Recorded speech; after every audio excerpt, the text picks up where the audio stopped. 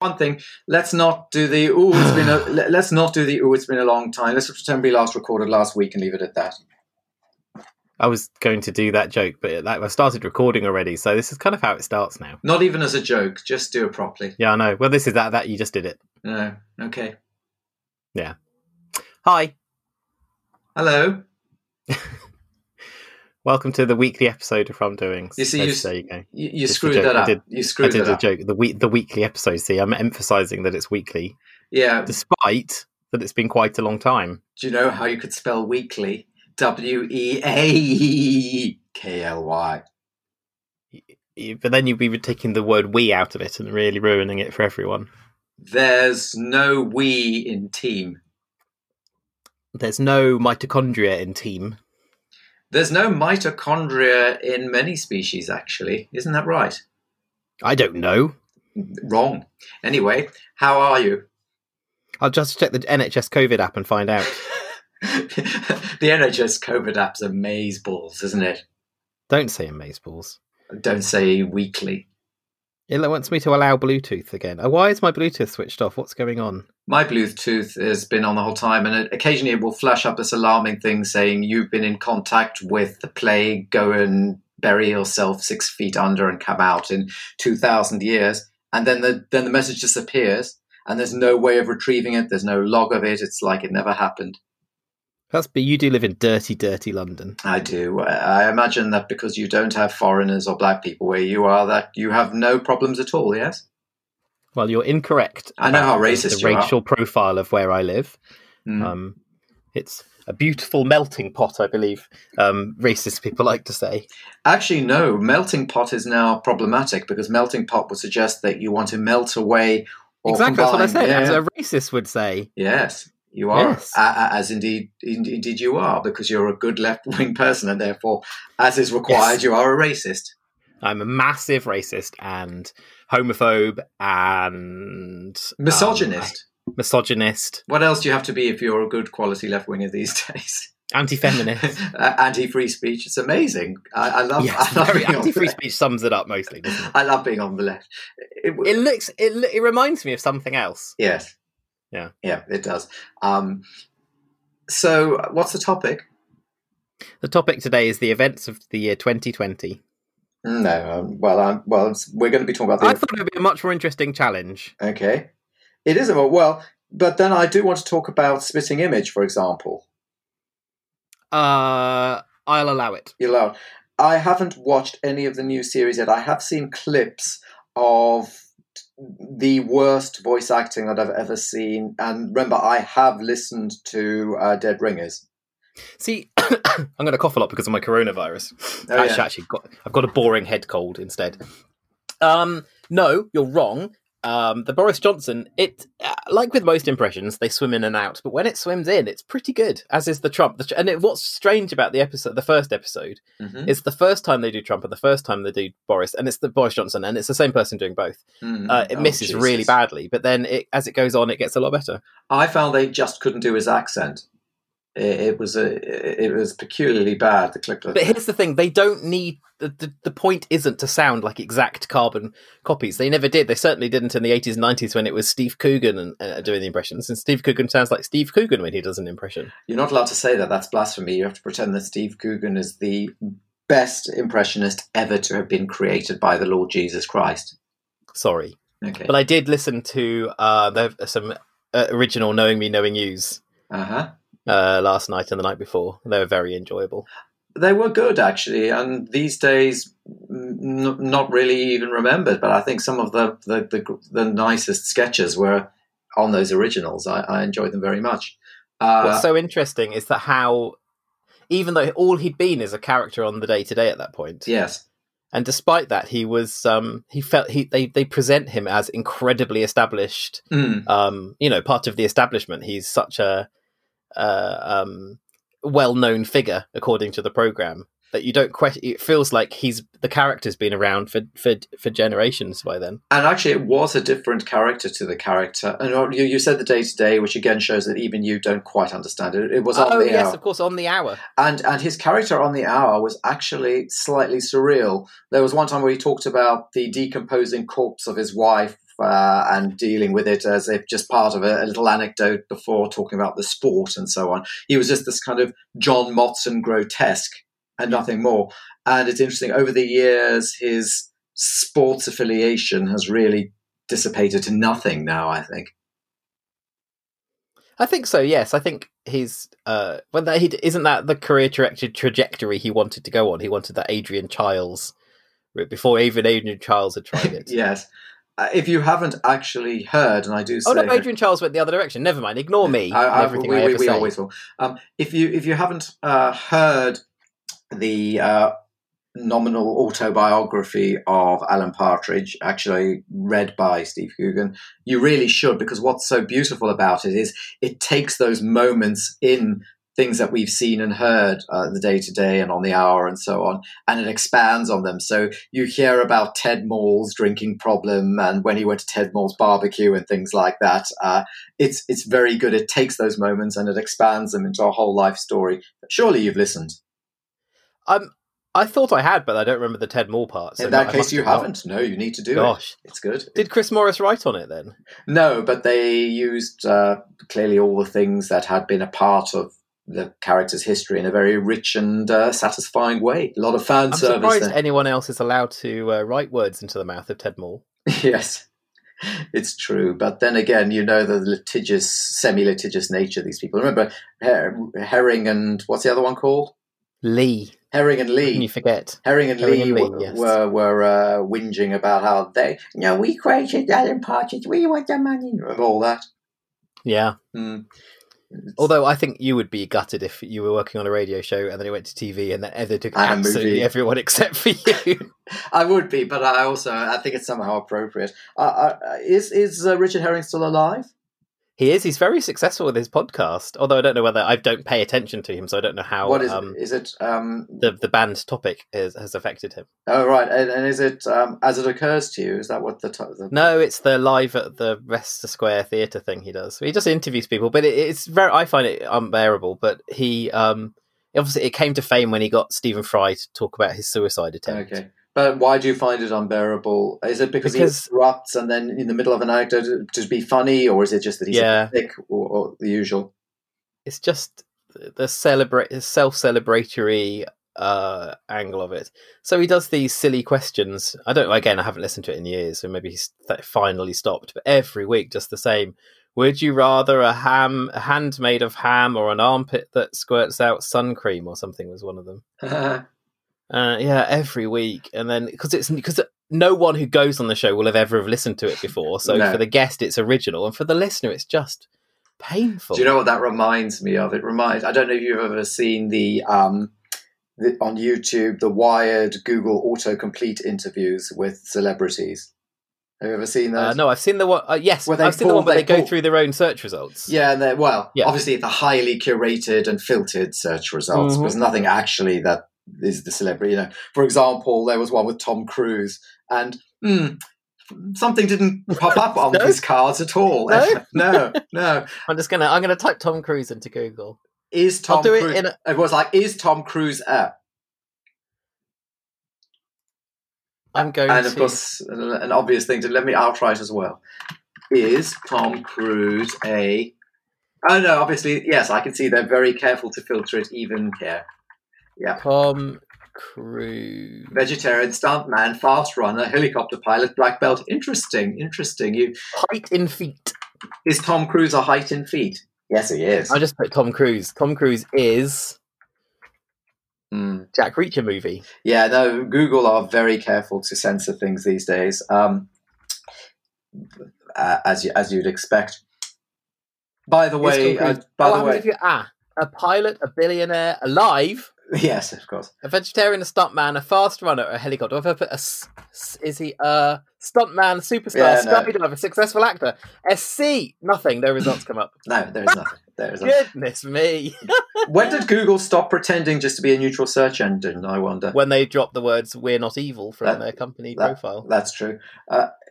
Since this is happening in 2021, the next president of the United States will be Joseph Biden, even though his son and he have been revealed as unbelievably mafiosi level corrupt. It doesn't matter. Everybody's closing in. It's fine because, the norms. And he will be the next president. You only say that because you're such a big fan of Trump. He will be the next president of the United States. Why? I was sure it would be Trump again. No, he will be the next president, and he will... Why? Because it's been decided by the norms that that's what needs to happen, and the military-industrial complex. And then... you sound like a... Have you joined QAnon? QAnon's about pedos, you idiot. It's about any Trump conspiracies, actually. No, idiot. QAnon's about pedos primarily. It's about a furniture... It's often about QAnon. Pizzagate. Do you know what QAnon talk? They say that without giving teas with various cream bits in it, everybody's a paedophile. That's what QAnon is. That's because you can't have a cream tea pizza. No. So anyway, yes. But of course, Biden is Ibba bottle, as they say in Yiddish. So he'll be out within a year, and then we'll have President Kamala. And she is very sociopathic. She's an awful person. She's very, very bad. I don't know why they chose her. I don't know anything about her. Why is she such a terrible person? Well, I'll give you some idea. So she was a prosecutor in California, and she made sure that she put as many black people in prison as possible for very minor drug offenses. And she pushed very hard. And even when people were looking to reform this, she refused. She refused to allow evidence to come forward which would have exculpated somebody who was on death row, etc. So the usual awful, awful person stuff. But what made it worse is that she was then interviewed simultaneously on some radio program or podcast, and she laughed about how she used to, smoke marijuana and listen to, I can't remember which rap artist she said she listened to, but apparently it had happened that when she claimed to have been listening to him, he hadn't even released an album yet, so she couldn't even get her anecdote lie, I'm cool, right? I could go on, but she's basically one of those. Those are okay. So the prosecuting lots of black people isn't good. No. But there's tons more about the corruption that she had with regard to Facebook during her time in California. The fact that her staff told her to prosecute Steve Mnuchin because they found 1,000 inflagrations in his organization, and they said if they looked a little harder, they'd find 1,000 more. Currently high up in politics, Steve Mnuchin. She refused and wouldn't say why she refused. Of course, a year later, Steve Mnuchin made a very generous donation to her campaign, and so forth. One can go on and on and on, but just look her up, and you'll find out exactly what sort of person she is. She is a sociopath, and she's also excruciatingly unlikable. Anybody who's ever seen her in a debate or talk, if you remember during the primaries, she was one of the. I think she did worst of all. She did worse than Tulsi Gabbard. She was the worst performer in the Democratic primaries, which is now, of course, why she's up for Veep and will become, not by vote, but by transition, the first female president. So by transition, gosh. Yes, transition from because senile Joe will pop off very quickly. What age? How long shall he die? I don't think he'll die. I think he'll What shall he die for? No, answer my question. I think he'll be dead in 4 years' time, but he will have stopped being president in a year or so. But presidents and dementia don't tend to. One doesn't tend to stop the other. There's dementia, and there is just total. I'm defecating myself at the podium, and I think that's the stage he'll get to within a year. Right. But I think tacitly Kamala will be in charge, so that's why fine. Hasn't Trump done that? Why hasn't Trump done what? Gone mad properly. I don't think that's his sort of dementia. He has got some problem with his brain, but it's rooted in a different way that's more high functioning. Joe's got genuine, proper. If you look at some of the things that he says, it's now quite sad to look at. He forgets where he is constantly. He keeps saying he's standing for the Senate. He forgot Obama's name. He's just really rubbish. I forget people's names all the time. You probably would remember. And I often do say that I'm. If you'd worked for Obama, you probably wouldn't call him President My Boss. which is I what probably would. Yeah. We've got a new kitten. What's it called? President My Boss. It's called President My Boss. Is your new kitten any better than the rubbish, expensive, ridiculous Lucy? No. He's a terror. He's in that point where he desperately needs to have his testicles removed. Why haven't they been removed already? Because he's too little. How old is he? I've lost track, but he's about 3 months, I think. Oh no! You see, our kitten that we got, the home removed his testicles before they'd give him to us, and he was abandoned in a cardboard box at like 3 weeks old or something. So that was really nice of them to remove him from his mother. And I think his testicles were taken off just a couple of weeks later. Good grief! You're meant to do it around 4 or 5 months. Wood Green said, no, we do it very early. It does mean that he's very placid, you know. Yes, I can imagine. Well, Sam is quite the opposite. Sam is a lunatic to the point where Laura and I now work in our respective rooms of the house with the door closed for hours a day just so we can stop being bitten. Well, we rescued a cat from a park. So brave. Whom we named Spencer, and he was very, very. Victoria phoned me. She was Jewish, and she's walked through the park. She phoned me and said, "Can you come and bring the cat carrier?" And I said, "I'm in the bath." Said, well, just get out and go and get the cat carrier, which I did. I got out, got dressed, got the cat carrier, and went to the park. I like to assume you arrived dripping. Yeah, well, you know, you can't dry properly within a few seconds, do you? I mean, this is very unpleasant. So Toby can. I take Toby out the bath, and he's dry by the time his feet hit the floor. He must be made of talcum powder. He is. Yeah. So we got and apparently this cat was so he was very, very bony, about a year old. He was so desperate. They'd been walking back home from Marks and Spencer's, and he tried to jump in the Marks and Spencer's bag to get the food in there. So of course he was named Spencer. We took him home.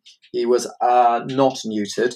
Oh dear! But we got him neutered within a couple of days, and then he went to a cat shelter, and he's now with his new home. So we did a good deed.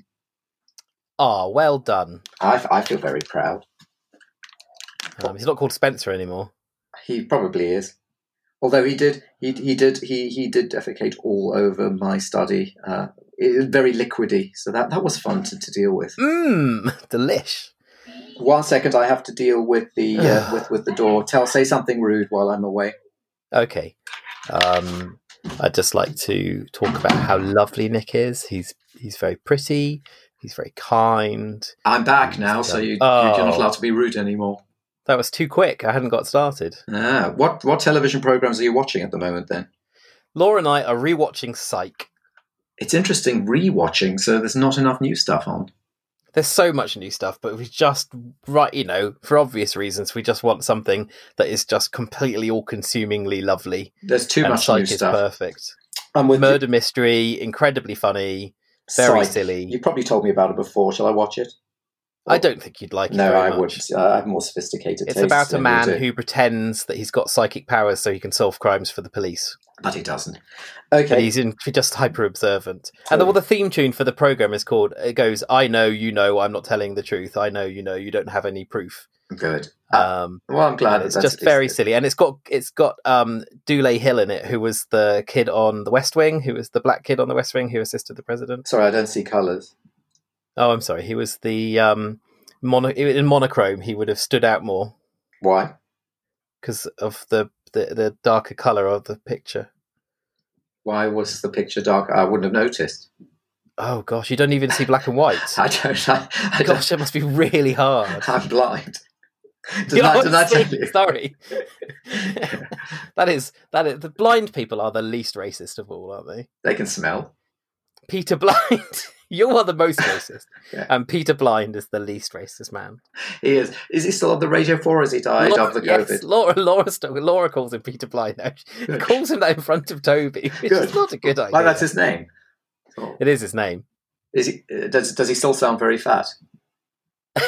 He does sound very fat, yeah. Yes. Talking of very fat, we were asked to discuss your Couch to 5K. I think it's probably best we don't because you've disappointed everybody.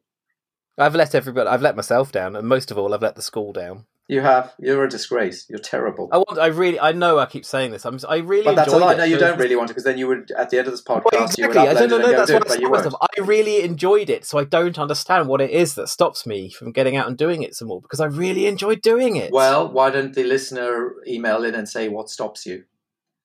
That I'm a big, fat, lazy poo-poo face. Yeah, it's the activation energy, and it's interesting that you can't get... I mean, I do understand. Look, we all have that activation energy issue, even if we've been doing it for a long time. I have to go running today, and I'm thinking, oh, dude, it's looking a bit grey out. The fact of having to put on the shoes and get ready and blah, blah. It's just a bit of a pain. But, you just get over yourself.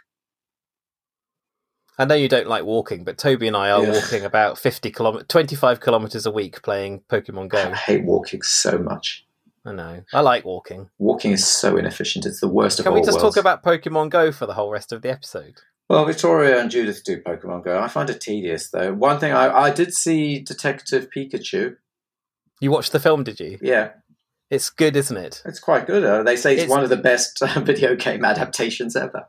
It's Deadpool for kids. That's my theory. I didn't mind it at all. And the aspect... Exactly. Have you watched Deadpool? Yes. Which I enjoyed. Yeah, exactly. So it's Ryan Reynolds, but doing the shtick for kids. I enjoyed Deadpool, but its introduction meant that it should have been so much more even than it was.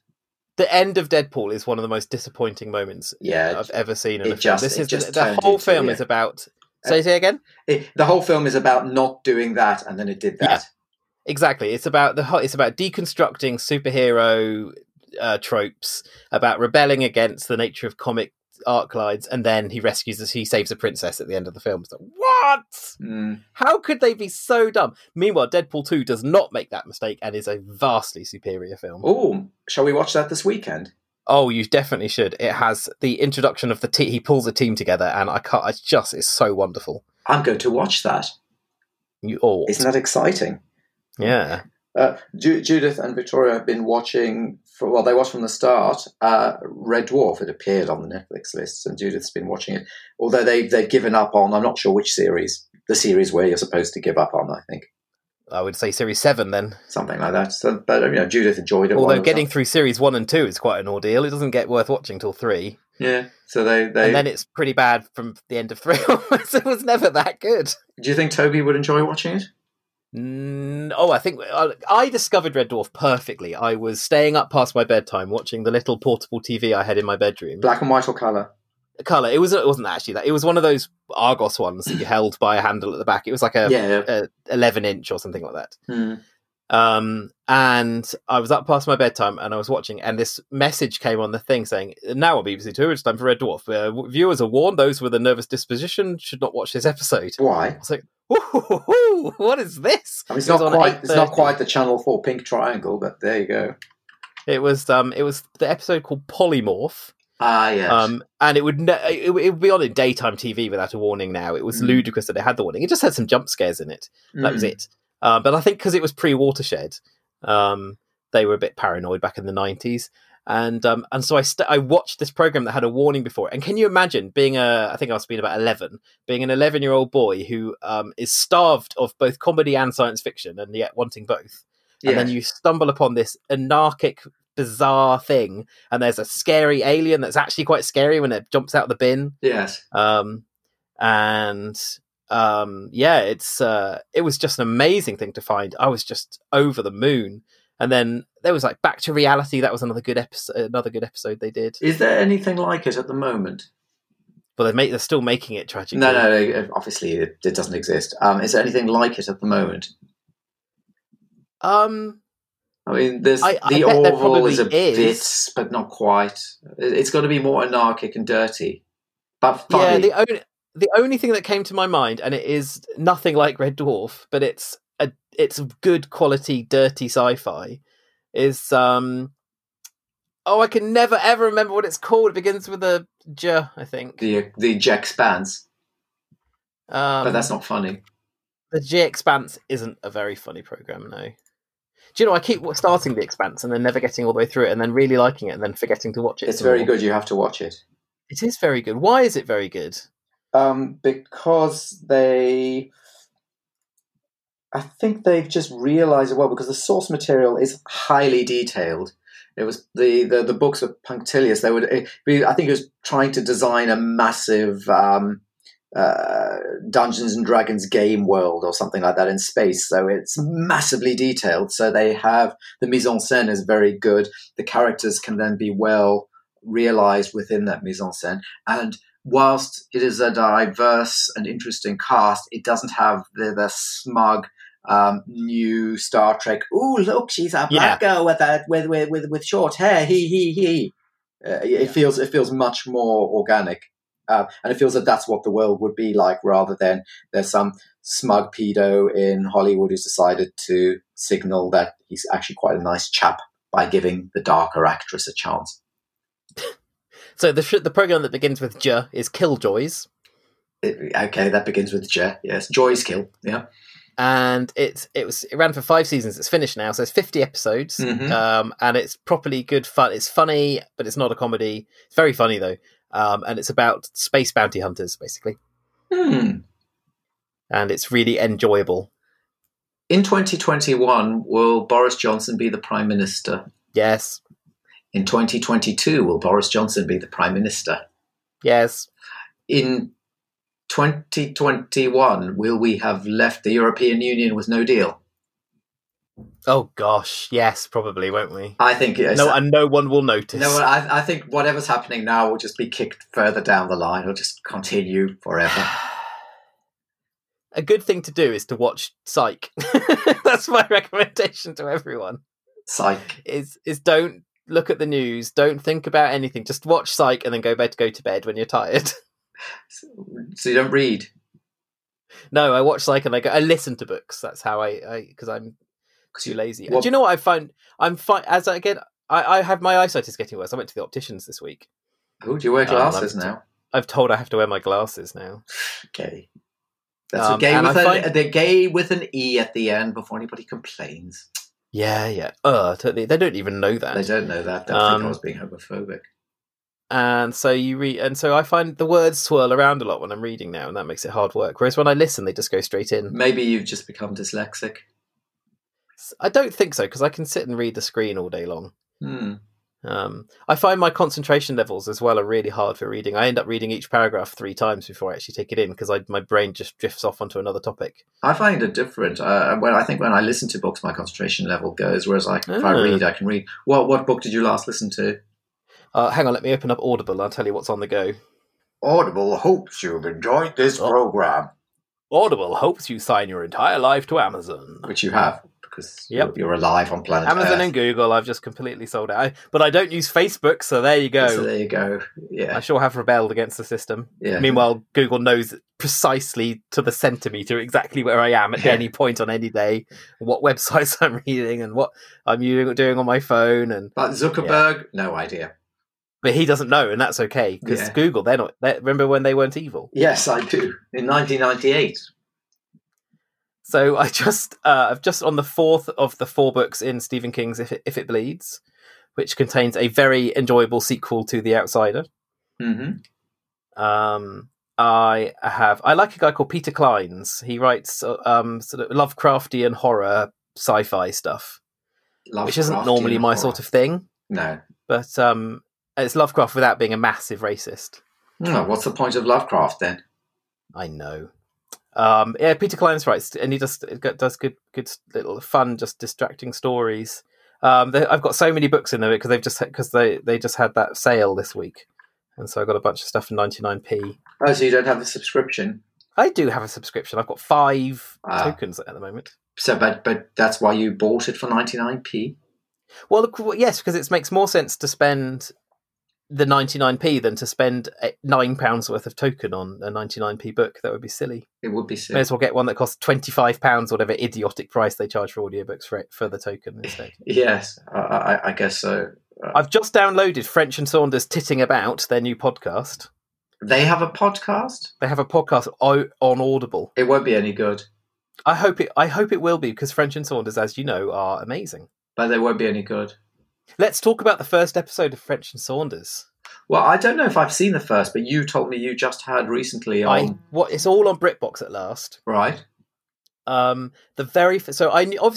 we've talked about French and Saunders before, and we've talked about the fact that everyone sort of just puts them in the Victoria Wood. Who else is the kooky lady file? Yeah, exactly. They're just filed alongside them because they don't actually, because they remember the Alien sketch and they remember the Silence of the Lambs sketch. But even Silence of the Lambs sketch and all that, if they were looking carefully, they'd realise it's not. Exactly. It's there in those sketches too. Yeah. But what I didn't know is that they began so far down that meta upon meta upon meta deconstruction weirdness. So the very first episode begins in this really horrible BBC set. Right. It starts with them arriving by car to the BBC and Dawn getting stuck in the car.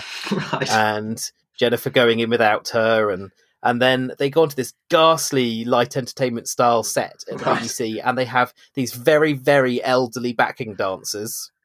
And everyone is dirty and everyone is ugly. And their live band is Raw Sex, of course. You've got Roland Rivron and the other one. Yeah. They're both covered in bruises and scratches, and they've got blood stains on their clothes, and their hair's dirty, and they've got cigarettes hanging out the corners of their mouths, and they're playing these nasty brown 70s instruments. And no one else wants to be there. Everyone's pissed off with everyone. The running order isn't going correctly. Then it just cuts to a sketch, and the sketch is them doing, I'm assuming there's just their light, because they're very stagey sketches, so it's two schoolgirls being a pain at the back of a class and there's no one else in the sketch, and it's a static camera, it's just a static shot of the two of them, right? So it feels very much like they're doing whatever they would have been doing on stage. And then it just cuts back to this again, it just ends, and then you're back in this weird, desultory, sad, broken place with them talking about, like, Jennifer's got the tag on the back of her dress, and the costume designer is pissing them off already, and it's all there right in that very first episode. It's just extraordinary. I was gasping out loud at how multi-layered some of the jokes were, and I can't imagine. I cut to the audience shots are 7 or 8 very elderly people dressed up wearing their coats and their hats, sat there clapping bored.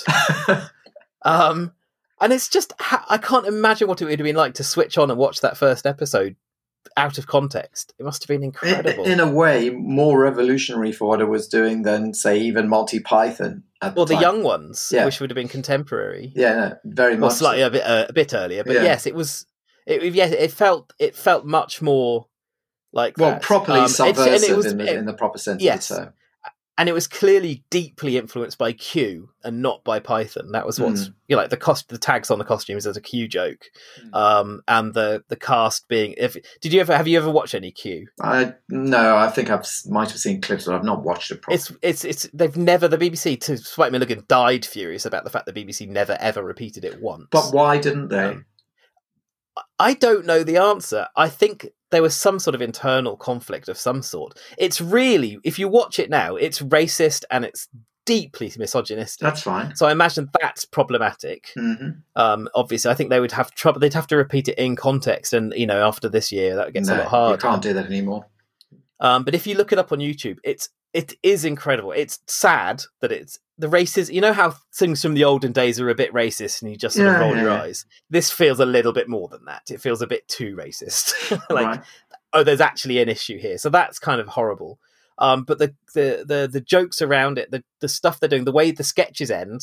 So at the end of when a sketch has petered out, they all just sort of run out of lines, and then they all everyone on stage turns to the camera, and then they all take a step forward and say, "What are we going to do now?" And then another step, "What are we going to do now?" And they get closer and closer until they all walk into the camera. I remember, and everyone always had the BBC costume department labels on all the clothes or the costumes they were wearing. I remember in South Africa getting the Q annual. Really? But not ever having seen the program. Yes, I love getting an annual of a thing I didn't know about. Yeah, exactly, and that's how I kind of knew about the program at all. It was fascinating. Wow, that would be an interesting book if you still had it. Yeah, well, it might be my mother might have it somewhere in a loft or something. It's worth looking at. I mean, do you know my theory about my theory that parents are in league with auction houses and more recently eBay? Oh, really? No, I haven't heard your theory. They create the scarcity of old memorabilia by throwing it away. Oh, yes, and then they get a commission when the big sales go through. Except I think my grandmother cocked it up because apparently it had like my grandfather had a copy of Superman Edition 1 and she put it in her garage and she threw it out. There you go, see? And now every time one of those you see, one of those going for sale for $300,000 or whatever, your grand's getting a cut. Yes, exactly. Yeah, that's my point. Yeah. I was wondering how she could, I mean, she's having her 100th birthday next month. I was wondering what was keeping her in the whiskey, but there you go. It's the Superman. See, this reminds me of my other brilliant conspiracy theory that has just come back to me because Toby's now experiencing it, which is, I invented this when I was at school. Mm-hmm. And that is, school playgrounds are funded by and provided by a plaster manufacturers. There's no other explanation why you would make school playgrounds out of razors. Come on, these days school playgrounds are politically correct. They're made out of rubber and padding and clouds. If only. Toby's has got a proper... It's a brand new school and it's got just, those tiny little cutty stones all over so they always graze their knees every time they fall down. It's good as character building. A child without grazed knees can't enter adulthood. He comes home with all these plasters on. I'm thinking, yep, there it is. Elastoplast, they've built that playground. Does he get upset? No, he's proud. He doesn't like plasters. He's got a weird thing about having them put on. That is weird because, I mean, Judith will do anything for a good plaster. I know. I wish, and it also means we lose out the placebo effect of the plaster because they don't have the magic power that they should have. Do your plasters not have, for example, Disney princesses on them? That might be the problem. Maybe we should get more Disney princesses. We do have some Peppa Pig ones left over from the Peppa Pig era, which she doesn't like to have to wear. But I always put them on me whenever I get a cut because I like Peppa Pig. It's good. Yes. My nephew, who just turned 3, liked Peppa Pig, but he's suddenly switched to Hey Duggie. Good for him. I mean, you could actually, have both. Hold on a moment. Actually, he's made it very clear it's not Hey Duggie. It's called Hey Doggy. Oh, I'm sorry. Hey Doggy. He should let the producers of the programme know. Hey Doggy is good, though. He's done well, though, because of all of children's TV, the 2 good programmes are Peppa Pig and Hey Duggie. They are the 2 actual ones that are worth sitting down and watching. Yeah, and what's the one that's worth not sitting down and watching? Every other one. Every other one. Paw Patrol. Oh my gosh! I once went to the cinema on the. Do you remember when Toby was young? Do you remember, Nick? I thought you were saying, do you remember when you could go to the cinema? Barely. Oh, do you remember when you could go to the cinema? Yes, and they would show these Saturday mornings. Uh-huh. We're talking about as long ago as last year here. Oh, that other country, yes. Yes, that other millennium. Mm. They would show children's. They would have like a bunch of new episodes of a popular TV show on at the cinema, and so we would go and see. We went to see a Paw Patrol one, and I swear, it was 6 episodes and they just had the same plot. Every episode was the same plot, and by the end, I was beginning to be in physical pain. And as we were leaving, I was saying to Toby, that was awful. And he said, "Why, Daddy, was it awful?" It was And then I heard this other dad saying to his daughter as they were leaving, "They just all had the same story." So, but kids like repetition; yes. They find comfort in it. It's not for you. But we went to see Peppa Pig in the same circumstances. And there was an episode about Miss Rabbit was running the local TV station. Uh-huh. Miss Rabbit's a lesbian. Good. And she she let Peppa Pig come to the studio, and Peppa Pig gets to be in her own TV show, and they end up enacting the opening titles of Peppa Pig for the TV show. And then her mum goes, "Oh, great, brilliant, Peppa! Now we can go home and watch it hundreds and hundreds of times." I like it when they do that.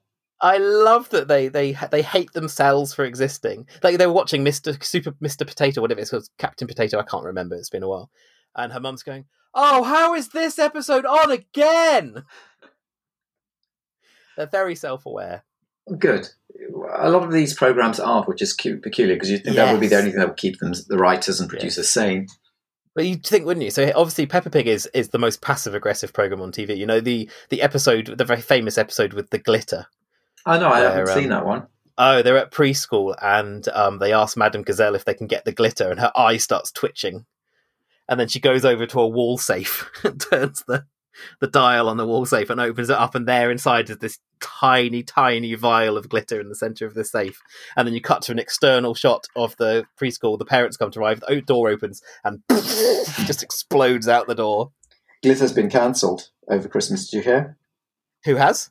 Glitter. Has it? Yes, because it kills all the fishies, so it's been cancelled. I thought you were going to say it did something racist in the 80s. No more.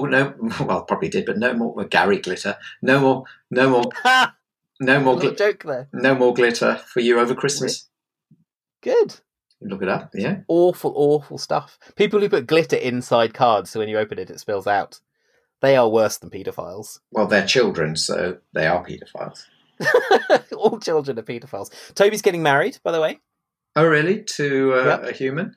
To Seren. He was marrying Jack, but Jack, I'm afraid, has been kicked to the curb. What is Seren? Seren is his friend at school. What brand? She's a girl child. Seren is Welsh for star. It's actually quite a common name. I didn't know. Okay. Is she any good? Does she have prospects? Does she come from a good family?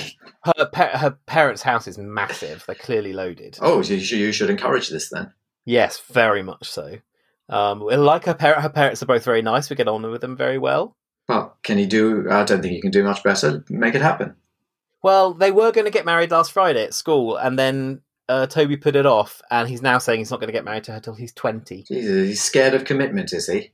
No, he just doesn't feel like he's old enough yet. But he's at 20. He's definitely marrying Seren.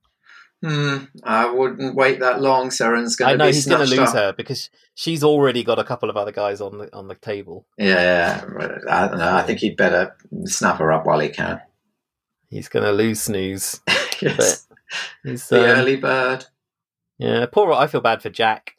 Well, Jack sounds like a wrong one anyway. Jack and Alfie are brothers, and he was going to marry both of them. And I was like, oh my gosh, he really wanted to, he was really upset when I told him it wasn't possible to marry both of them at the same time. I thought you were going to say it wasn't possible to marry a boy because... You can't marry a boy, Toby. That doesn't even make sense. Because Jesus would be upset. Boys? But then he'd probably say, well, hold on, you're saying I can marry a boy, but I can't marry more than one boy. What's the difference? But as I said, the only countries that will allow you to marry more than one person are also the countries that won't let you marry a boy. It's crazy. Well, that's the current state of things. But why shouldn't, particularly gay marriage, why shouldn't gay people be allowed to marry more than one person? Because it's against the laws of marriage. No, but I mean you can see, if you squint, you can see why bigamy shouldn't be allowed when it's regarding the bringing up of children and so on. It can complicate things, and even then there are arguments. But why an extra parent doesn't necessarily sound that bad of a thing? Yeah. Why is bigamy illegal again? Yeah, that is a good question. I mean, it can look. Obviously, it's the Christian roots of marriage and all religious roots of marriage. It could turn into abuse and so on with multiple partners and so on. But ignore that, because any marriage can turn into abuse. That's not a good enough answer. And actually, if you look at Judaism and Islam, multiple partners were allowed in marriages. Christianity, it was perfectly normal until recent thousands of years. So what happened? Interesting, isn't it? How did bigamy become we need to look that. I have actually sociologically looked up the history of bigamy. I'm going to be visiting a Wikipedia page and then watching the edit wars with increasing despondency and then actually looking it up somewhere else. Hey, Nick. Yeah. It's a bigger mystery. Come on. He's fainted in sheer joy at that joke. So carrying on without Nick. Rebooted. There you go. Good morning. Sunday morning. Anybody who knows anything about Nancy Pelosi will get that joke. Good.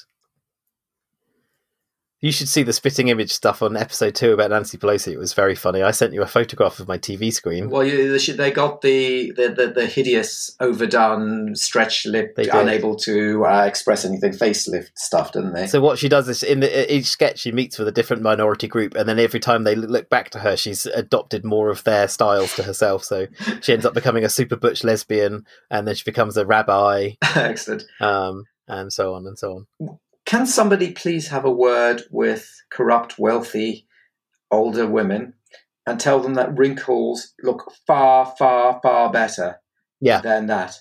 Just stop it. Yes. Really, it doesn't look good. It doesn't make you look young. It draws attention to the fact that you're desperate and old. It's horrible, and it doesn't achieve what you wanted to achieve, and it's expensive, and you're putting yourself through a lot of pain to make yourself look worse.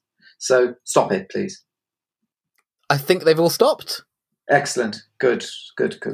I mean, that's good news. Has there ever been one that's worked? I can't think of any examples where that's been a what good thing. What about Chris Rock? I'm fairly sure he's had some hefty facelifts recently. Oh, they're all very. I mean, Biden, Chris Rock, Nancy Pelosi. They all look so terrible when they get their face work done like that. Chris Rock was on SNL a couple of weeks ago. Something was really odd about his face.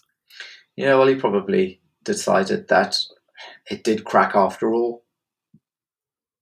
Sad, as a wise man once said. Yes, indeed. We're both very pro-Trump, aren't we?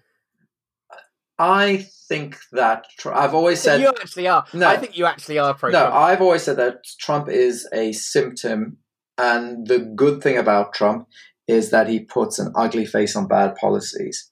And I really, really get worried about how people like Biden and indeed Obama before him anesthetize the left. As I've said before, Obama built and populated those cages with the children in exactly. It was Obama's idea to put what's the word? I can't remember. Scum in cages. Yes. Immigrants. Yeah. He was called the deporter in chief. He started more wars than George W. Bush did, and he dropped more bombs than George W. Bush did. And it's extraordinary to think that Trump's in such a funny situation with that awful kids in cages stuff. It was such bad press for him, but the only words he couldn't say were, "But it was Obama's idea." And the people then say, "Okay, well, actually, Trump also he's very bad for freedom of expression and for the freedom of the press." Well. Obama used the Sedition Act to imprison journalists more than all the other presidents put together, and so on and so on. And really? I did not know that. Yeah, you go back and look at his record. Look at what he did after the banking crisis and how he brought the bankers into his cabinet rather than into prison and so forth. He was, in very many respects, doing that which Trump is now accused of doing and often is doing. But of course, he was cool, so it didn't matter. Yeah. And I find that far more worrying than a game show host buffoon who reveals this to be what it is. And what I really worry about is people just going on about, one of the things that Biden said is, if I'm elected, you won't get rude tweets from me. As if that's what this is all about. And you can continue doing it as long as you're not stupid and rude on Twitter. And that terrifies me, because that means no proper lessons have been learned about the systemic problems within the US society. The fact that Biden has promised that he will veto Medicare for all should have come onto his table. He's promised that he'll continue with fracking. He's promised that he will do all these things that should have been shibboleths to the entrance of progressivism. And he has promised he won't do any of that. He's told Wall Street that nothing will change. So what exactly are people voting for? What they're voting for is for that to collapse, and therefore somebody who's much worse than Trump because he's actually competent and has an ideology to come in. And that will be somebody like Pence. I as I said on Twitter the other day, I must admit I hadn't really looked into Pence's history. And I presumed he was just another identikit GOP droid kind of thing. But actually, he's properly evil. I mean, I'm probably evil by actually shilling for big tobacco and saying there's nothing wrong with cigarettes evil, and start from there and everything else that you would imagine from that onwards. Obviously, he's a creationist, etc., but that stands to be read. And, the thing about Trump is he's a narcissistic, brash New York businessman who doesn't care about anything other than his ego. And if you look at the things he said before, at times he was for Medicare for all, at times he wasn't. He was pro-abortion. He was perfectly fine with the gays. He at some stage he was in a lot of rap videos as a sign of the material excess that rap can sometimes celebrate. And he enjoyed this status and that kind of thing. He got some Black Cultural Award at some point. Bizarrely, he supported gay marriage well before Hillary Clinton or Barack Obama did. So he isn't the ideologue that I think some people think he is. He's just a narcissist who will adapt. They call him a sofa because he takes the impression of the last person who happened to be in the room with him. And I think definitely. And I think that's very true. And I think what Trump should have been was a yellow light flashing on the dashboard, rather than a presumption that everything will go back to normal once the orange man is gone. And people are not taking that lesson. They're taking exactly the wrong lesson. And I know we weren't supposed to be talking about 2020, but actually this is 2021 and beyond. And that's what worries me. What I would have liked to have happened, and what I would like to happen, is I'd like Trump to have another 4 years. I'd like him to cock up massively. And then I'd like there to be a proper regrouping of the progressives to actually understand what it means to be an effective progressive beyond this kind of weird Clintonite, Obamaite corporate nonsense. That Clintonite, Obamaite corporate nonsense needs to be really defeated properly so that we can reboot the left, because this weird fudge that we've got at the moment is going to be the worst of all worlds. And if you don't believe me, watch where we are 4 years into Kamala Harris presidency.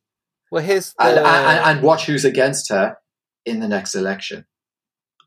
Well, I was going to say that if you got your wish of Trump for another 4 years, you very likely wouldn't, because the man's he's coming up for 80 by the end of that. So you're more likely to get Pence that way. Well, that is a problem, and there, but for the grace of God, did he not die this term? Yeah, there was an interesting argument that you needed to get the Democrats for the Supreme Court, but of course that's now irrelevant because of course Amy, she's going to be in it anyway.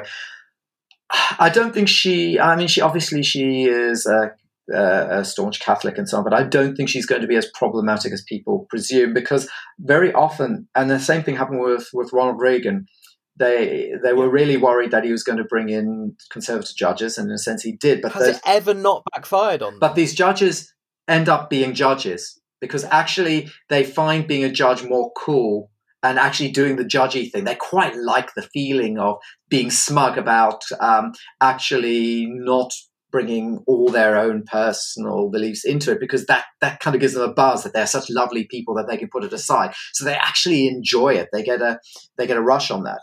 And if I watched, because I wanted to see what this Barrett was like, so I've looked at some of her talks that she's given at universities and so on. And again and again and again, she goes on about how personal ideology shouldn't define the way you deal with the Constitution and so on. And I have to say, I've also begun to change my mind a little bit about the way that judges should deal with the Constitution. Because, there are the two schools of thought.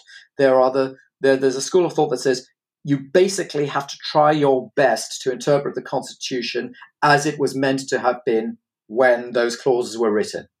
And you basically, that's what the judge is there to say, no, this clause means this, and it can't be expanded, and we're not going to take into account the way society has changed.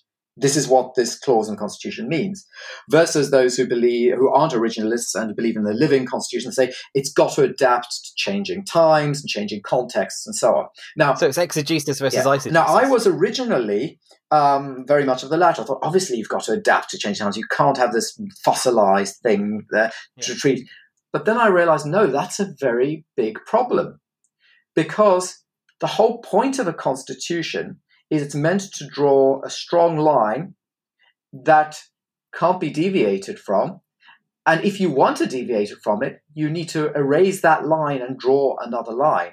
You don't get to just blur that line to get a few people. What are amendments then? An amendment is part of the Constitution. That's precisely what you should do.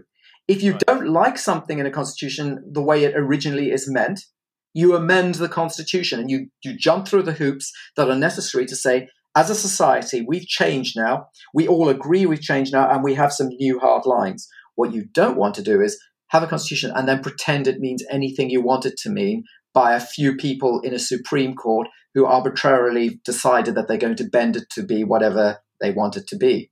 Because that's actually profoundly dangerous and anti-democratic if you think about it. Why are we allowing some judges to completely reinterpret something that society said was a hard line? So you're arguing for exegesis rather than hermeneutics?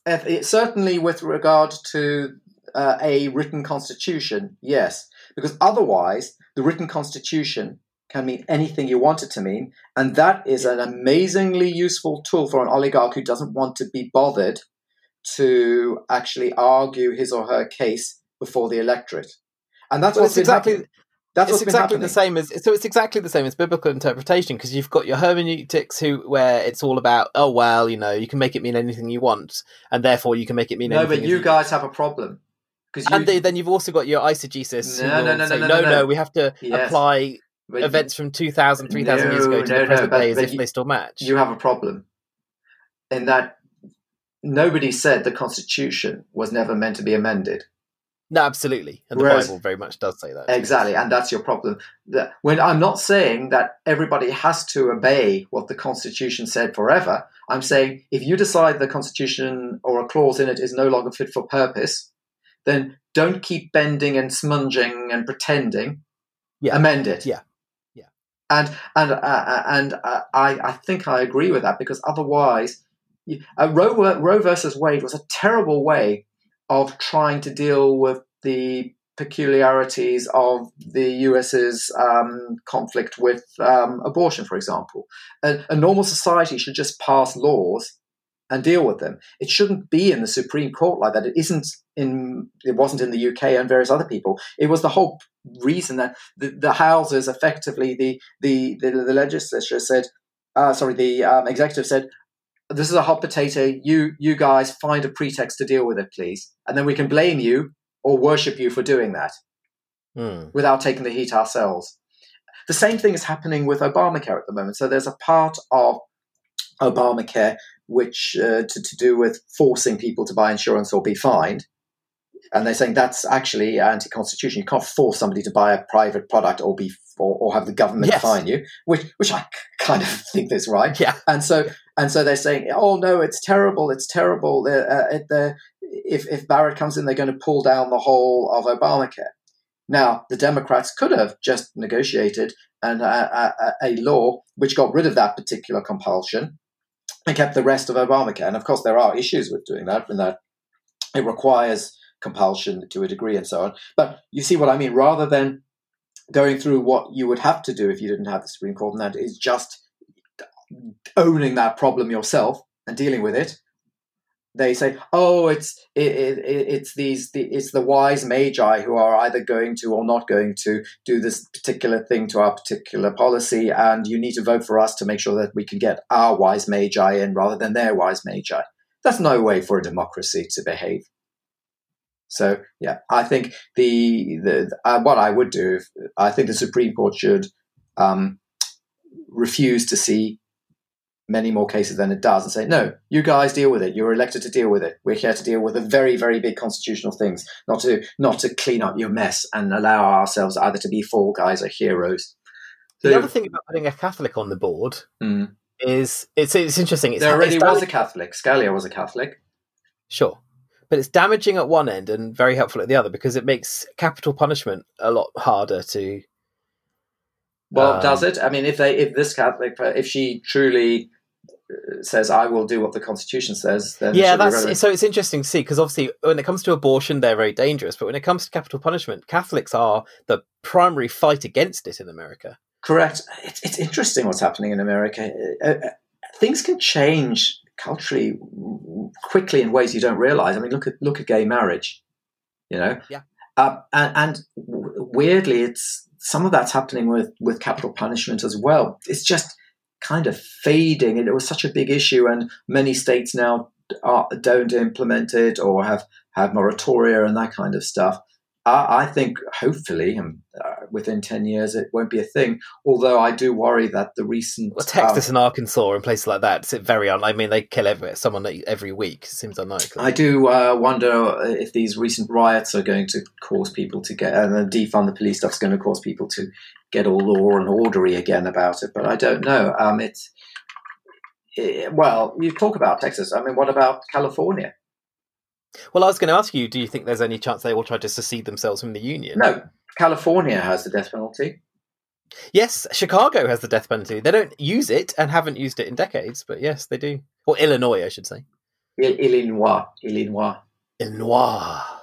Yeah. Well, We haven't talked about Pokemon Go at all. This is awful. This is the worst Pokemon Go podcast I've ever listened to. Go on, then. Well, I don't really have anything to say. All I do is I just play it all day long, every day with Toby. Does Toby like it? He's absolutely obsessed with it. Pokemon is the only thing that matters to him right now. What does it give him psychologically? I think Pokemon Go specifically, so those who don't know, it's the mobile game where it's an augmented reality mobile game where you go around and Pokemon appear in the real world. Although once you get to a certain point, you get over that and you just play it with a cartoon version. As Hillary Clinton said in 2016, because she's with the kids, she said, Pokemon go to the polls. Yeah, it's clever. It's clever. But the idea, what is great about Pokemon Go, if you've got small children, is it's about the go is very important. You can't stay still and play it. You have to be on the move. And so Toby, like I say, Toby's walking a good 15 to 25k a week playing this game, and never once complains that his legs are tired. Oh, that's just for a 5-year-old, that's astonishing. He will walk any distance just to play this game. And we've learned where all the Pokestops are around us and all the gyms are, and then we'll go on these various different routes, and sometimes we go off in directions we've never been in before and explore. We found little parks in our neighborhood we didn't know were there, as we just go off and have all these little adventures, and it's really fun. But there's also the constant pursuit of the new. So new Pokemon are coming.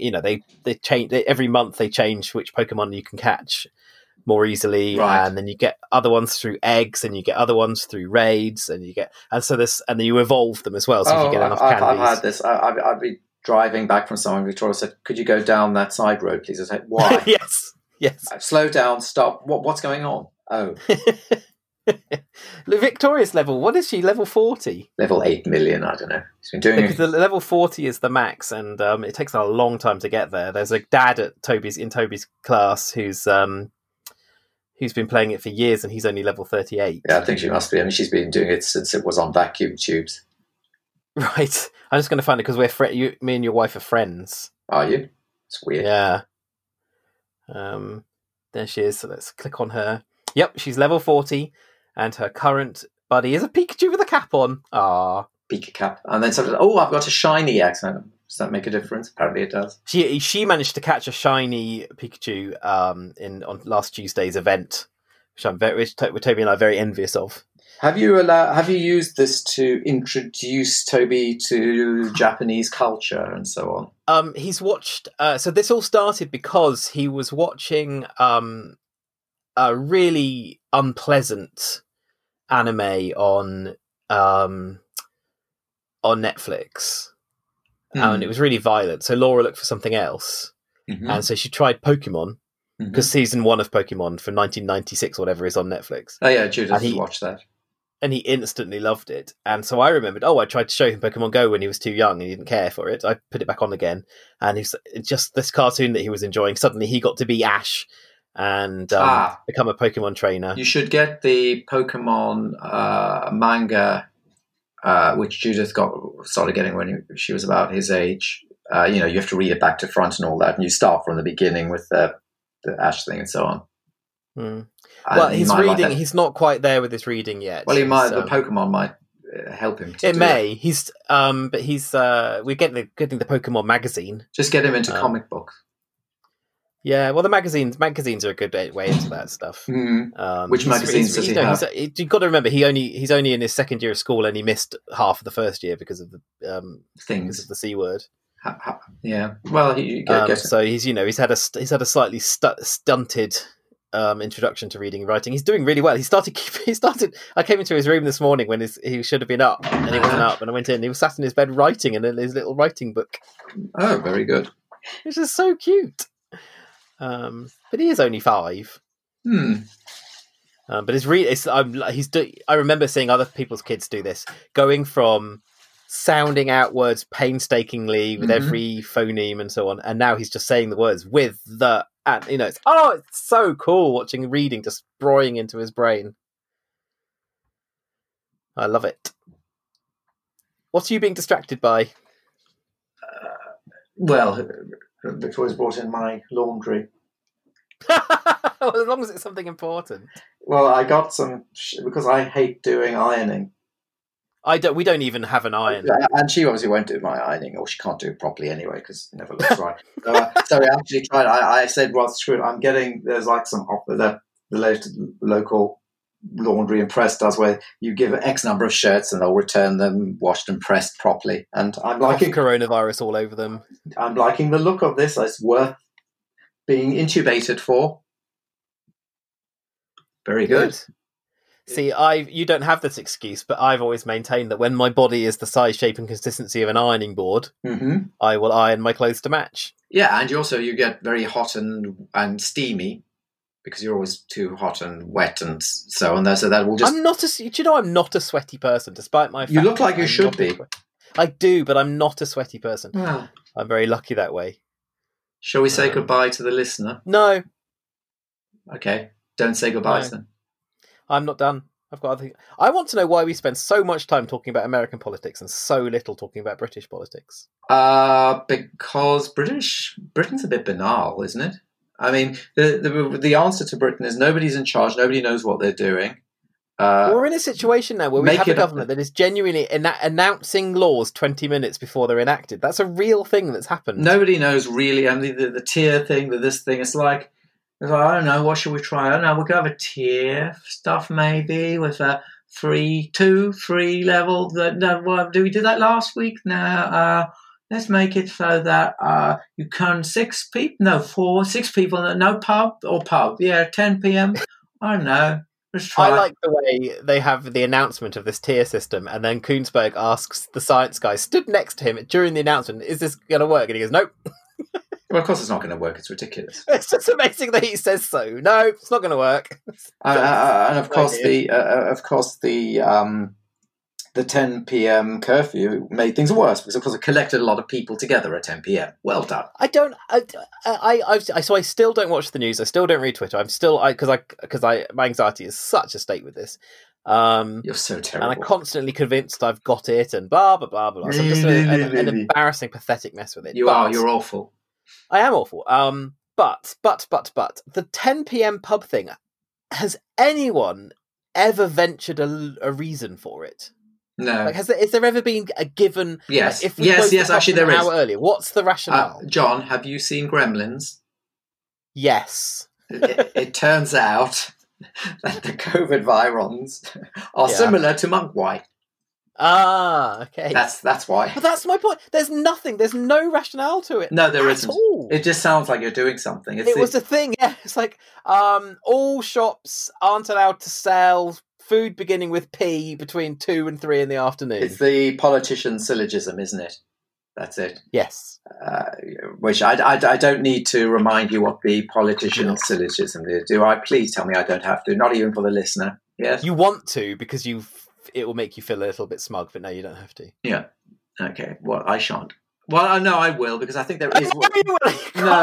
No, because I think it's unfair. I think there will be one listener who will think we're just because it's the other way. I think there'll be a listener who there'll be a listener who's thinking actually they're being tossers by just going, ooh, you know what it is. It's the solution goes 1, we must do something. 2, this is something. 3, therefore we must do this. It's actually an undistributed middle policy. Yeah. So obviously this in this case was I don't know. Close the pubs at 10 p.m. Can we have 7? Shall we say that we're allowed to have 7 people? No, 6. Okay, etc. And if you see a group of 7, snitch. Yes. It's such a weird society. And remember that you must like my brother, for example, is doing a court case, and they told you all have to come in court. None of the barristers or the or any of the other functions in the court are allowed to wear any masks. They're sitting hug-a-bug very close to one another because the room is too small, etc. And they're coming in and out by public transport and so on. There's no attempt to even do anything. But of course, all the exhibits and the bundles are massively disinfected and wrapped in plastic or whatever, because that matters. That will make the difference. This is such performative kabuki theatre crap. All of it. The sixth thing is so frustrating because in Scotland, Wales, and Northern Ireland, I believe children aren't included in the 6. Yes, and here they are. So you can't if you've got English children are dirtier than the Brythonic Celts. That's why. Say again. English children are dirtier than the Brythonic Celts. That's why. Ah, fair enough. But yeah, you can't two families. So we're lucky because we've, having only one kid means we can meet up with single parent families with two kids. Another single. Well, I don't know. It depends what tier you're in. We're only tier 2 because we're great. We're in tier 1. I mean, hang on. London's in tier 2 now. We've only. I know. We're so lucky. You've been very naughty, haven't you? And I also love the work from home unless you don't really want to, or your boss says you shouldn't. Okay, that's brilliant. Also, the NHS app hasn't updated to this tier system, so it says that I'm medium, but nowhere in the country is lower than medium. Yeah. And the system isn't allowed to go lower than medium, no. So medium means nothing. Yes. And it doesn't mention what the tiers are. So it says BS31 is in local COVID alert level medium. Your area has coronavirus cases. Your area is in line with national restrictions. I mean, the venue check-in thing works. That's quite good. It's very good that we have been disabused of the notion that there are an elite of, even if we think they're evil, competent adults in charge. I don't think anybody could honestly believe that right now. And I think it's healthy for us to realise the truth of this. But you say that, but the Conservatives are still ahead in the polls. Yes. You would think that the not people in power would be ahead in that situation. I think Corbyn did such a huge amount of damage, it'll take time. Corbyn really did more damage than even I thought he did. I thought it would be a shorter term kind of get rid of him and then things can resume. But no, I think he basically gave the party cancer. Mm-hmm. And it's going to take a while because even even with new leadership, there are still a bunch of tossers there who are causing issues. So we'll see. Oh, yes. We'll see. It's all very... You've still got your Owen Joneses. It's all very depressing. Oh, did you hear the Len McCluskey of Unite is withdrawing much of the money because the Labour Party said they'd be nice to Jews? Did you see that?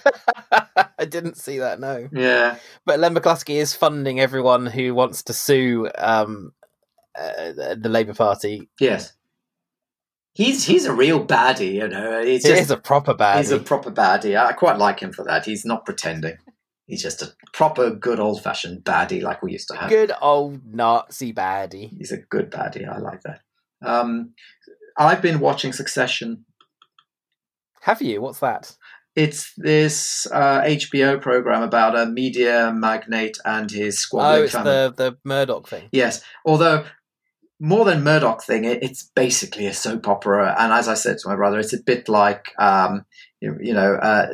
Des and his children arguing about who gets to control the water hole in Neighbours. And when you realise that, I quite like it because then it gets rid of the pretensions of what it is.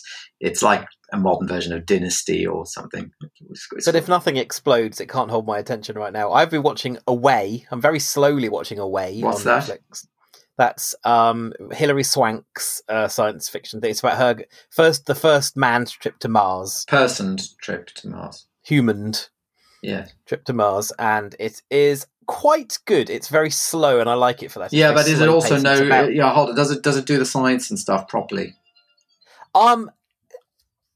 I don't know enough to know. The one thing I don't understand is the communications. They talk in real time. No, that's it. No, that's it. In that case, it's cancelled. No, listen, let me get into my sentence. But at a certain point, they go out of range of that, and there's this whole episode about they're saying they're having their final conversations. But I don't understand why the delay doesn't build up and up and up during that time.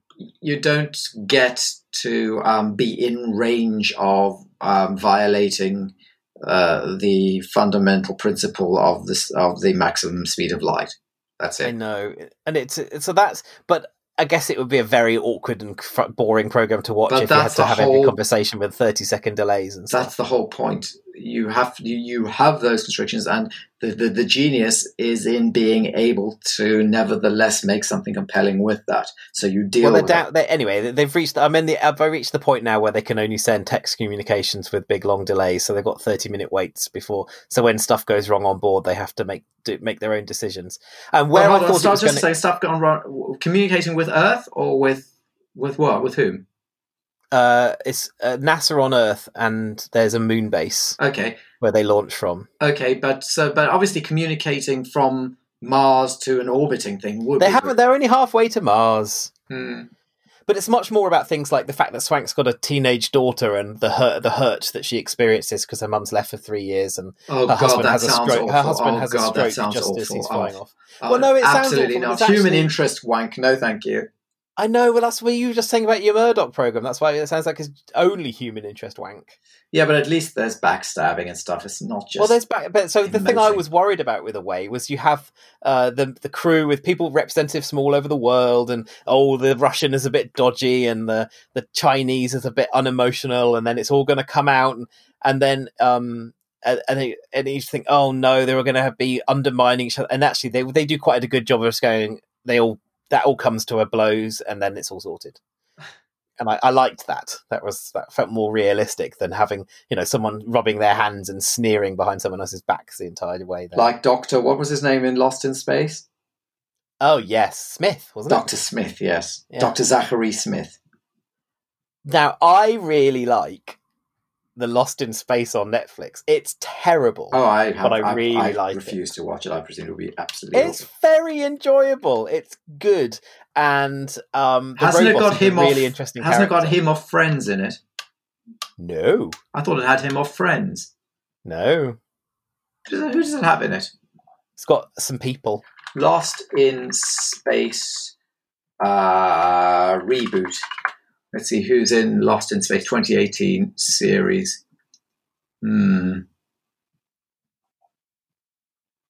I really thought it had somebody. No. Okay. But it's got a much bigger cast for various reasons.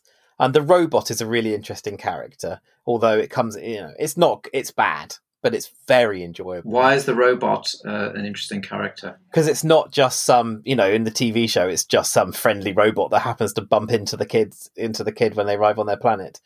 Whereas in this, the robot is potentially very dangerous, and there's lots of intrigue as to where it comes from and what it is and why it can be evil and so on. Does Sibonjile Lambo play Angela Goddard with a Zimbabwe accent or American? Oh, hang on, I don't know the names of anyone. It's not good enough to care about their names. She's Zimbabwean actress.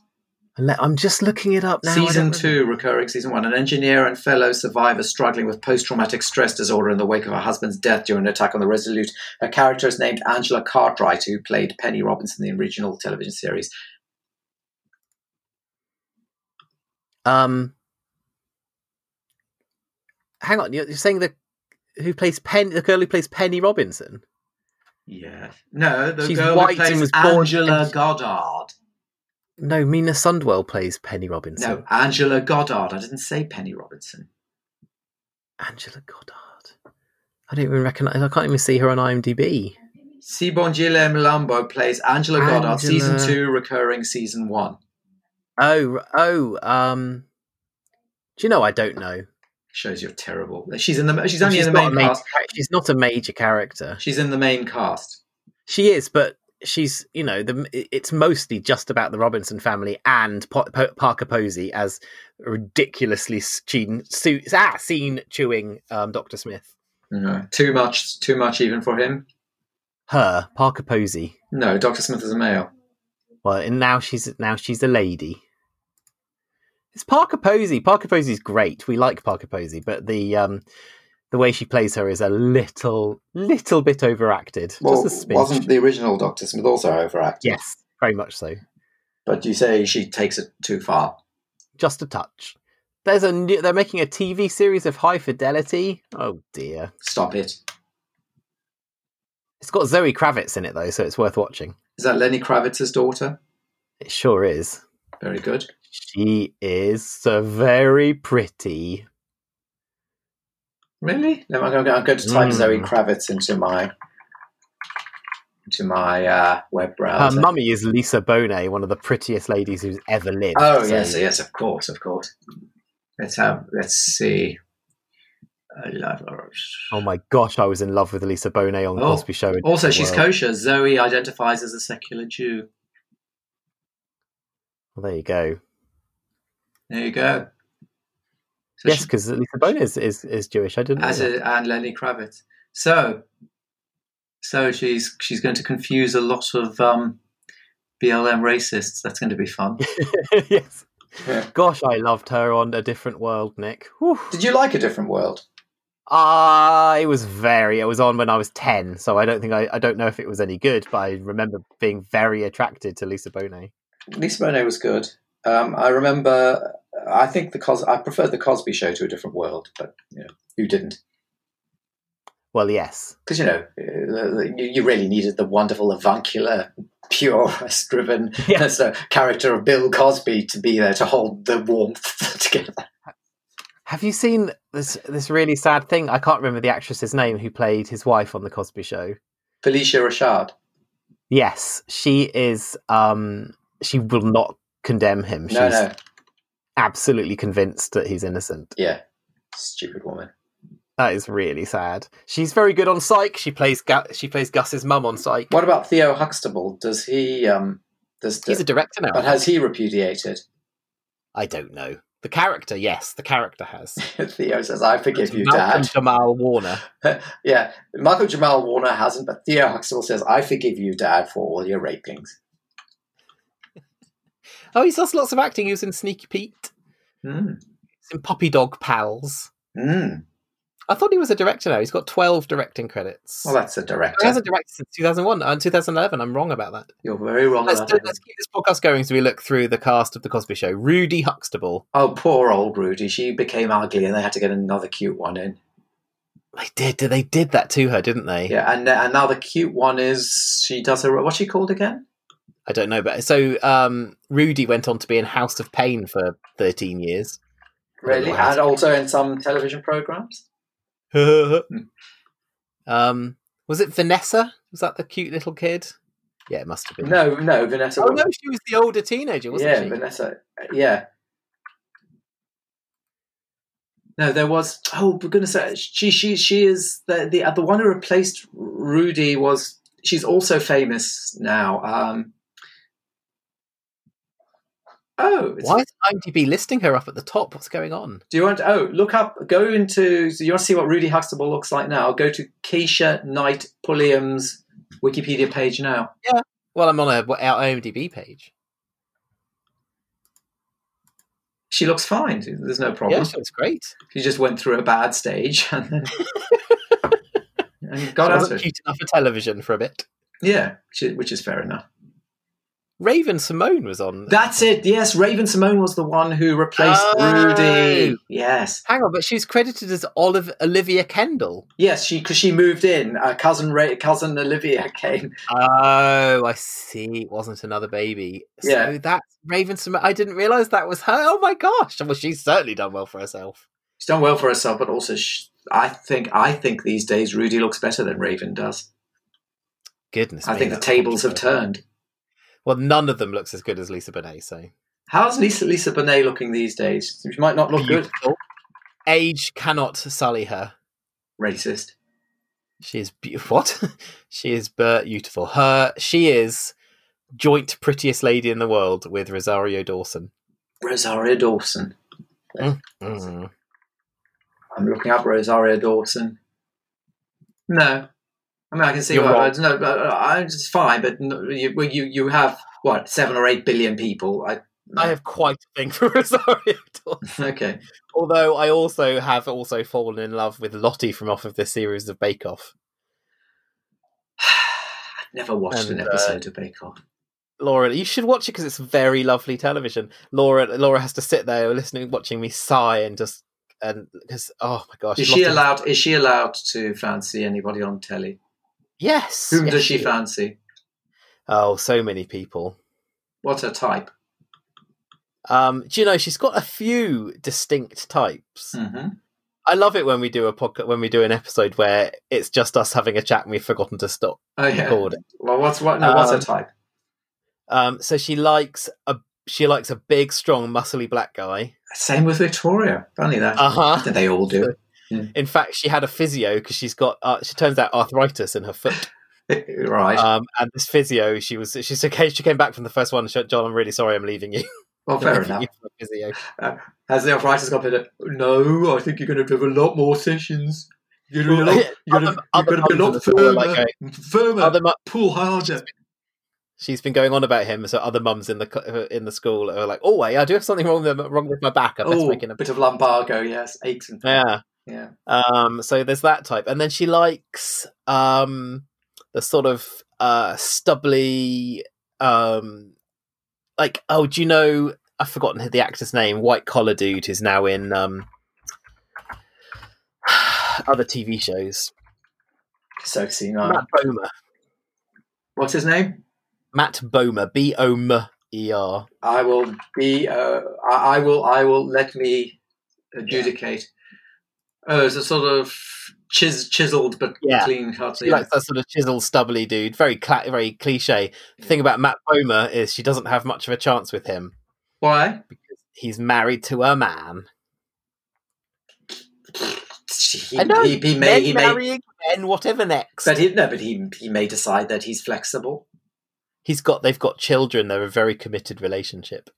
Sorry, Laura. He's now in Doom Patrol, and I've said before that everyone should watch Doom Patrol. Doom Patrol is incredible, and brilliantly they cast one of the most beautiful men in the world, and then he's permanently wrapped in bandages, which is great. So I love that they cast a ludicrously gorgeous man and then wrapped his face in dirty bandages for every episode. Do you want to give, even though you failed, do you want to give other people who particularly have mental issues and so on some encouragement to begin doing physical exercise?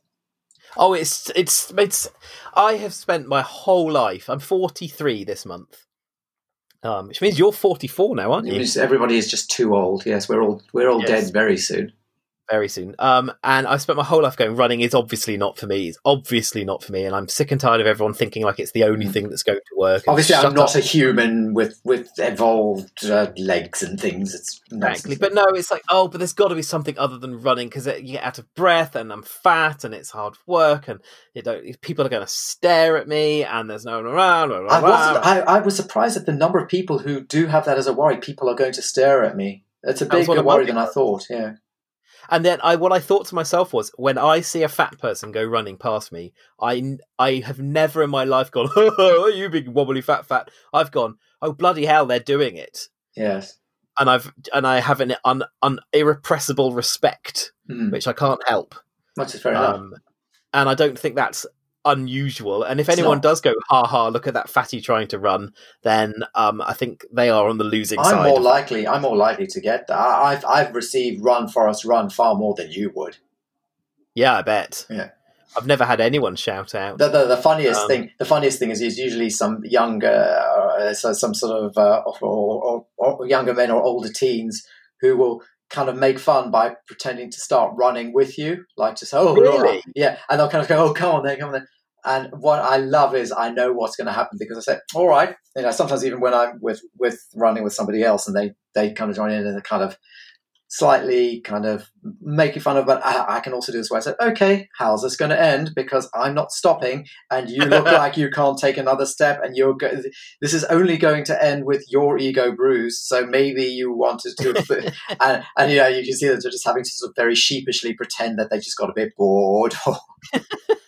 I can't imagine why would anyone whose life is so empty that they need to do that. It is funny, but so that's what I'm saying. Actually, so don't put people off because none of this has ever happened to me. Well, no, it won't happen to you. It's more likely to happen to me and people like that. It's interesting, and I've seen that. Yeah, no one wants to run alongside the person who looks like they're currently in the throes of a heart attack. No, exactly. But the thing is, I did it. I just got off. I just one day did it, and it feels so much better, and it hurts, but it's kind of good hurts. And if you're constantly worrying like I am, it's really hard to think about coronavirus or whatever random thing that you're obsessing on when you hurt that much and you've got a podcast playing in your ears. Yes. It's really hard. And then at the end, you do feel that there's an earned tiredness and relaxation, which I enjoy. It's like sometimes if I haven't been running and I'm going to sleep, I feel I don't really earn this tiredness. It's not real tiredness, and there is something you will learn to know the difference between your body saying, actually, I'm going to enjoy going to sleep now because I'm making up for the activities I've done in the day, rather than just having that bunch of nervous energy that hasn't gone anywhere. it's initially subtle, but you'll notice it if you ever start it again and continue it. And the reason that I like running is that it doesn't require anything beyond shoes. It doesn't require you going to some gym or whatever, extra equipment, extra cost, extra this, extra. The impediments are very limited with regard to what you do. It's socially distant. Yeah, it is socially distant.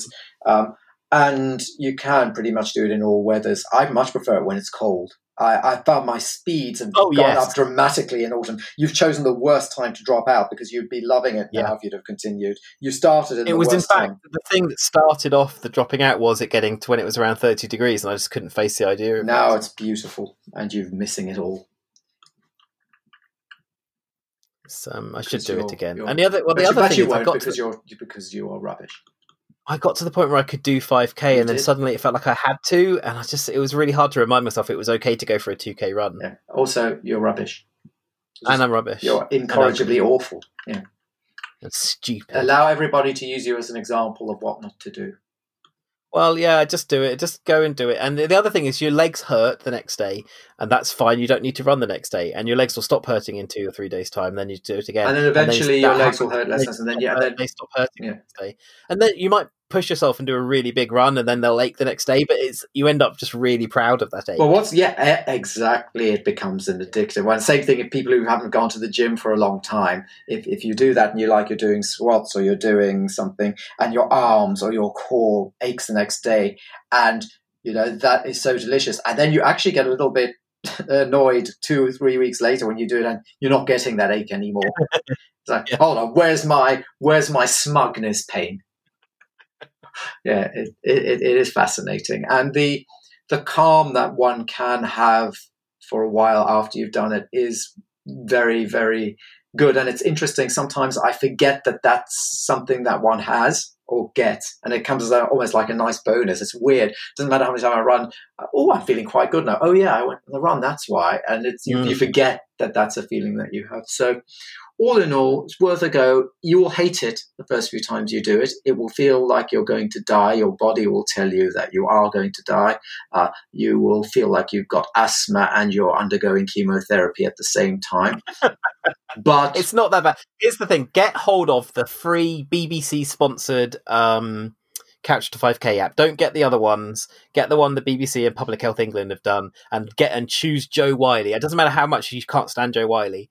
Choose Jo Whiley as the voice, because she's the voice you want in your head as you're doing this, because she is she's all the others are like, if you choose who do they have? They got Michael Jordan, I think, and he's like, yeah, you can do this, go for a run. It's just like he was so angry that he had to do the recording. Whereas Jo Whiley's just having a chat with you, going, look, this is going to hurt, but you're going to do it, and I'm going to be so proud of you at the end, and and then she'll pop in and go, right, you've got this, you're amazing. And I remember when I finally did the 5K, she was like, I wish I could be there to throw confetti over you. And it genuinely makes a difference. It does. It's really worth it just having Jo Whiley sympathise, because she sympathises as well as encourages. That sounds good, and I mean that you do need these pathetic little psychological tricks initially, and it works. It works. Yeah. All right, now we do have to say goodbye because I've got some work to do. It's been an hour and I'll tell you what, we've done a bumper-length episode. That makes up for nothing, because we're doing this weekly, so that's not a problem. It doesn't make up for anything. You did the joke again. You said that it's weekly, even though it isn't weekly. Weekly with an A. I said that. We could have said at the start, so, has anything interesting happened since we last recorded? We could have. And then we could record one on December 31st, and at the end, Nick, we could say, see you next year. Do you know what would be good, though? Yeah. If we did that. So maybe we should do that. We record it like in the morning, release it in the morning, so it's out at about 11, 12, and say, see you next year, and then actually release another one that goes out at about 4 p.m. Or do that and then not record another one until 2022. Or do that and then go back in time and record the next one so it comes out in 1997. That's a good idea. Just before Tony B. Lyer is elected. We would be really ahead of the curve. We would. I don't know how we could send them a tape for their Walkmans. There were MP3s I would download. In 1997, there weren't. In 97, I was downloading for like 10-second MP3s of was it MP3s? No, they would have just whatever format. Real Player files. Real Player, yeah, exactly. Yes, I was downloading little 10-second clips of Friends on Real Player, and you could then listen to like Chandler say a line from Friends on your computer. We did that for Gleb's Thrift Funnel as well. I would put I did like scripts for